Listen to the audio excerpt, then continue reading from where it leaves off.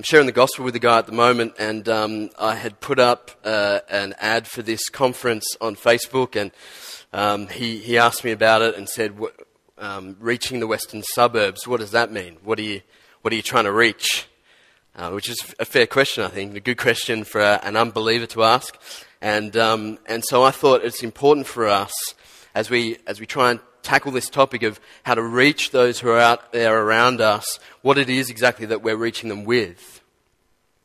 Before we can reach out to those around us, we need to know what it is that we're reaching them with. And I think the book of Jude is very helpful in bringing us back to the main thing, that is to contend for the faith that was once for all delivered to the saints. I was meeting with a young guy yesterday here, just out here in the foyer. He's a young guy who's just come on board here at the church and wants to go into ministry. So I'm mentoring him, and I said to him that I was going to speak this morning, and I told him that I was going to preach from Jude and that they'd given me 20 minutes. And he laughed a lot and asked me if I'd ever spoken for 20 minutes before. So I decked him. No, I kind of took it on the chin because it's true. I don't think I've ever spoken for 20 minutes. So just pray for me that we'll be able to get this done, all right? We're going to try and do the whole book together. So get a finger in there. I've got the ESV, but let's just work with whatever you've got in front of you. It says, Jude, a servant of Jesus Christ and brother of James, to those who are called, beloved in God the Father, and kept for Jesus Christ. May mercy, peace, and love be multiplied to you. Beloved, although I was very eager to write to you about our common salvation, I found it necessary to write appealing to you to contend for the faith that was once for all delivered to the saints. That's the message that we're reaching out with, the faith that was once for all delivered to the saints. That as Christians, the message that we communicate is one that we look back to. We look back to Jesus' once-for-all death on the cross, and we look back to Scripture to give us the message of that once-for-all death, once-for-all delivered to us. That our message comes to us by revelation, not through speculation. I'm sharing the gospel with a guy at the moment who, one of these weird, young, Aussie, blokey guys who is actually searching for something deeper than, toys and friends and girls and parties. One of those weird guys who doesn't buy the myth that all we have is what we have in front of us. That all we have is what we can sense. And so I'm speaking to him, and where he's at the moment is he just wants to try and discover for himself what the truth might be. And so he sits alone a lot and just thinks, and contemplates. And what the message I'm trying to communicate to him is that actually Christianity and the truth is not. We don't come there through speculation, but we get there through revelation. The faith that we share, the message of the gospel, has been once for all entrusted, once for all delivered to the saints. Why do we need to contend for that faith? Why do we need to be so certain of it and then to contend for it? Jude says in verse 4, for certain people have crept in unnoticed who long ago were designated for this condemnation. Ungodly people who pervert the grace of our God into sensuality and deny our only Master and Lord, Jesus Christ. Jude says we must contend for the faith that was once for all delivered. The objective truth of the gospel that has been once for all entrusted to us, we must contend for it because there are some who will try to distort it. There are some who will come into churches. In this case, Jude says they have crept in unnoticed and will seek to lead people astray, lead people away from that truth once for all delivered. In this case, they're taking the glorious truth of the grace of our Lord Jesus Christ, the most beautiful truth in the universe, and using it for the sake of sensuality or lust. They're not coming in and saying, Jesus isn't Lord, or Jesus didn't really die, or that grace isn't really true, that really we've got to work for our salvation. They're actually taking the grace of God and saying, isn't it great that Jesus died for sin? Isn't it great that God is gracious? Now let's sin up a storm, because God is gracious and will forgive us. So Jude says, for this reason, we must contend for the faith that was once for all delivered. And I think he gives us 4 ways that we need to contend for this, and we'll just work our way through the rest of the letter, looking at these 4 ways. First of all, he says, remember that God judges error. And I think he reminds us of some of this Old Testament history about how God judges false teaching, God judges error, God judges lack of fidelity, first to warn us from doing the same, and then to encourage us that it's God who judges, that this isn't anything new for him, that he's in control. I think John Howard kind of coined, if he didn't coin the term, he used it vociferously a few years ago about being alert and not alarmed. Alert but not alarmed. And I think that's Jude's message here. Be alert to this error, but don't be alarmed because God judges. Let's read. Verse 5, he says, I want you to remind you, although once you fully knew it, that Jesus, who saved a people out of the land of Egypt, afterwards destroyed those who did not believe.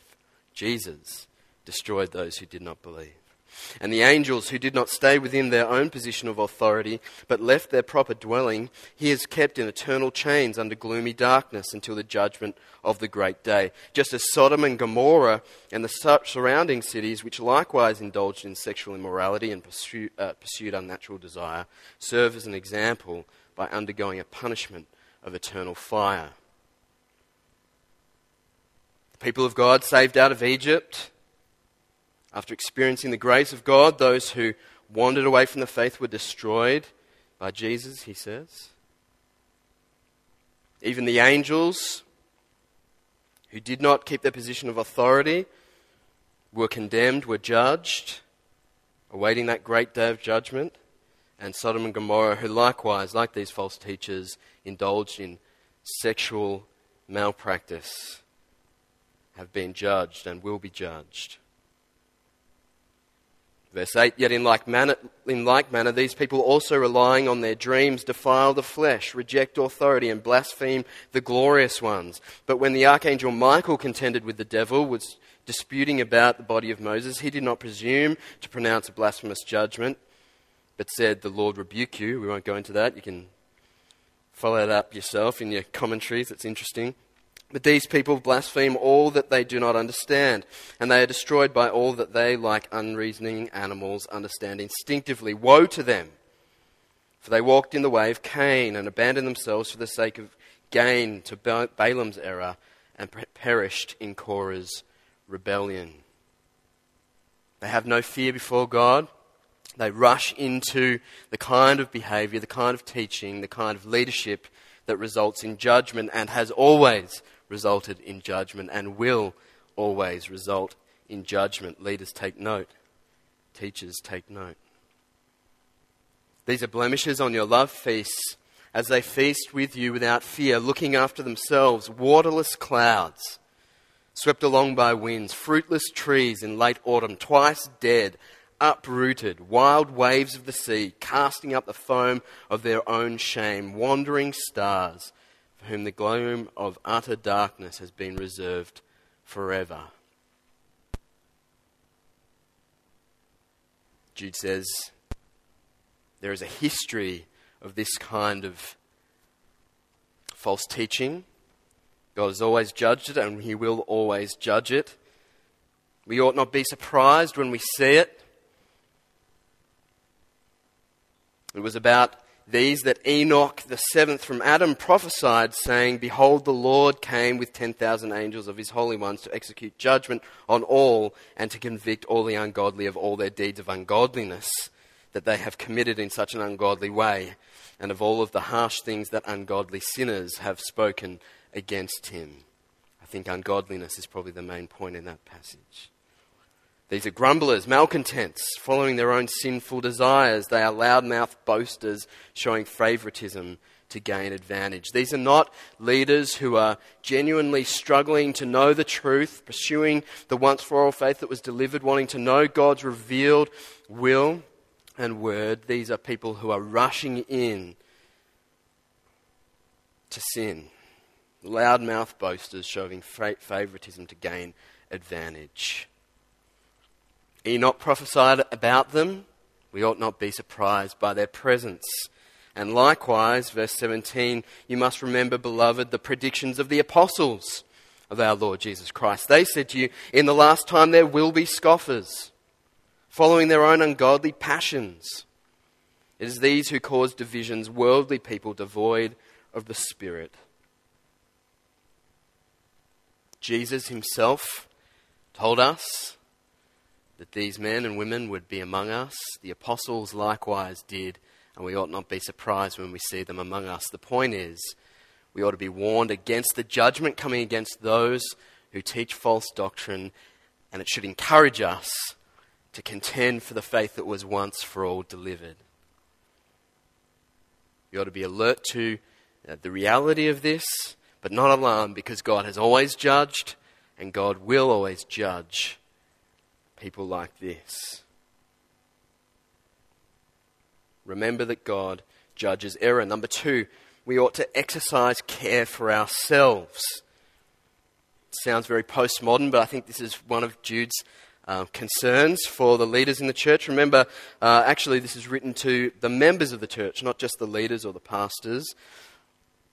But for the people of the church, Jude wants us to exercise appropriate self-care. Verse 20 to 21, he says, but you, beloved, build yourselves up in your most holy faith. Pray in the Holy Spirit. Keep yourselves in the love of God, waiting for the mercy of our Lord Jesus Christ that leads to eternal life. There's 4, if you remember your Greek classes, if you've been to them, 4 participles here, 4 doing words that Jude wants us to pay close attention to. I just went on a conference where we did the, you might have done it, the DISC profile, the DISC test, and I'm way up there with the DI, right? Just nothing in the other quadrants at all, way up there on DI, and so I'm always focused on doing things. What's the bottom line? How are we going to get done? And so I like Jude. He's all about getting things done. He gets straight to the point. He doesn't need chapters. He's just going to write it out all in one and get to the point by the end. When I got saved as a 19-year-old, Jude was my favourite book for the first couple of years. And I think mainly because it was so short, but also because he just gets straight to the point. And so he's going to give us 3 doing things to focus on. He wants us to focus on building, praying, keeping, and waiting. Building, praying, keeping, and waiting. Build yourselves up. Building yourselves up in your most holy faith. Sort of occupy a lot of our time, a lot of our thinking. How do we build ourselves up so that we can likewise build up others? How do we build ourselves up in our most holy faith that was once for all delivered so that we can contend for it, so that we can reach out to others with it? And I know that many of you will agree with me that that primarily happens as we saturate ourselves in the Word of God. Number 2, praying. Praying in the Holy Spirit. I know there's a lot of prezies here with us this morning, but don't freak out too much. It's okay. We're allowed to pray in the Spirit. It's Geneva push, but we can do this, all right? We can pray in the Spirit. I had someone ask me when I was preaching through this, are you going to give us a course on how to pray in tongues, if that's what this is all about? And so obviously I didn't preach this passage very well, or at least this verse very well, because it doesn't necessarily mean praying in tongues, though it may mean that, as far as I'm concerned.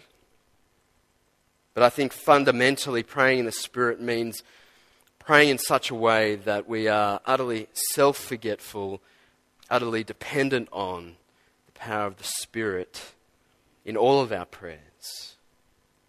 Willing to be guided, willing to be shaped, willing to be reformed, willing to be rebuked, corrected, and trained by the Spirit in our prayer life. Building, praying, keeping yourselves in the love of God. I think for pastors, or at least leaders in churches, this can be a challenge for us. We're so concerned for the sheep. We're so concerned for those around us that we don't attend to keeping ourselves in the love of God. Do you attend to your own spiritual vitality, spiritual life? Something to think about. 20 minutes, all right. Building, praying, keeping and waiting. Waiting for the mercy of our Lord Jesus Christ that leads to eternal life. Over and again, when what Jude wants to do is remind us that Jesus is in control, Jesus is sovereign, Jesus is in charge, and Jesus is coming. And so we ought to wait for the mercy of our Lord Jesus Christ.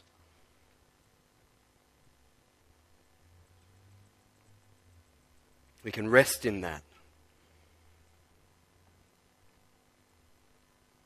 Jude says, remember that God judges error, exercise care for yourselves, and then go out, contend for the faith by winning others to Jesus. Verse 22 and 23, he says, and have mercy on those who doubt. Save others by snatching them out of the fire. To others show mercy with fear, hating even the garment stained by the flesh. He says, as we wait for the mercy of our Lord Jesus Christ, we show mercy to those who are lost. You notice he talks about winning people through mercy. Not through argument, but through mercy. Not through judgment, but through mercy. We need to exercise enough judgment or discernment to see where people are. And so he gives us three categories of people here, I think. He says, have mercy on those who doubt, those who are wavering, those who perhaps are starting to wander away from the faith that was once for all delivered. Save others by snatching them out of the fire. These are people who are in grave danger.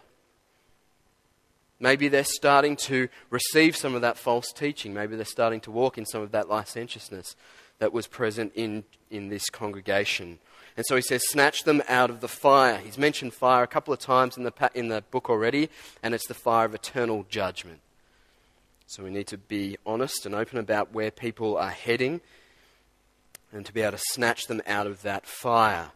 And to others show mercy mixed with fear, hating even the garment stained by the flesh. I think this is probably your biblical warrant or injunction for hating the sin but loving the sinner. He says, show mercy to those who are lost, who are in grave sin. Hate even the garment stained by the flesh. Hate the sin that they're involved in, but show mercy to them by extending them the grace of our Lord Jesus Christ. And Jude, like every good writer, at least the ones that I read, finishes with the sovereignty of God. One of the most beautiful passages in Scripture, as far as I'm concerned, he writes, now to him who is able to keep you from stumbling and to present you blameless before the presence of his glory with great joy. To the only God, our Saviour, through Jesus Christ our Lord, be glory, majesty, dominion and authority before all time and now and forever. He leaves them with a word of encouragement.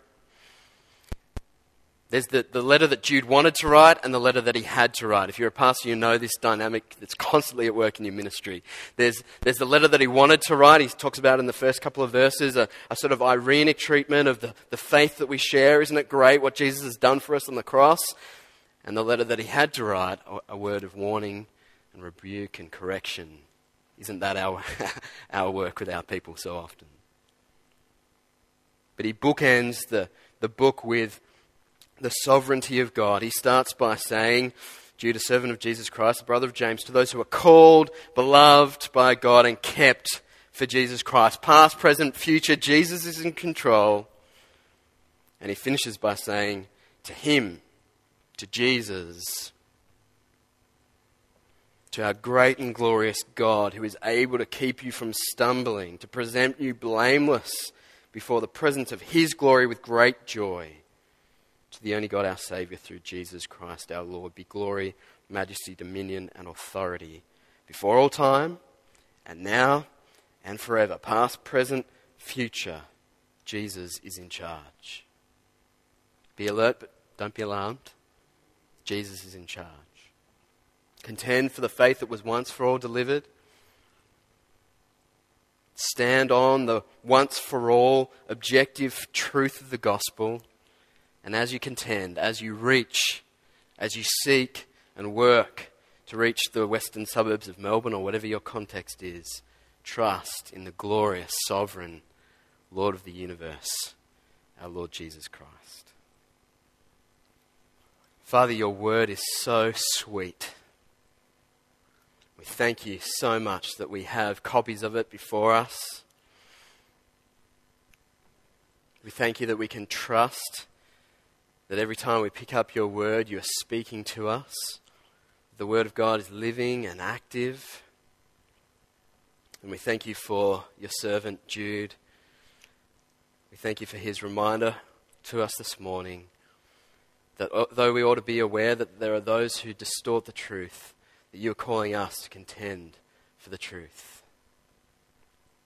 So again, we pray that you would bless us this morning, incline our hearts to your word, open them and make them teachable, moldable, trainable, for Jesus' sake.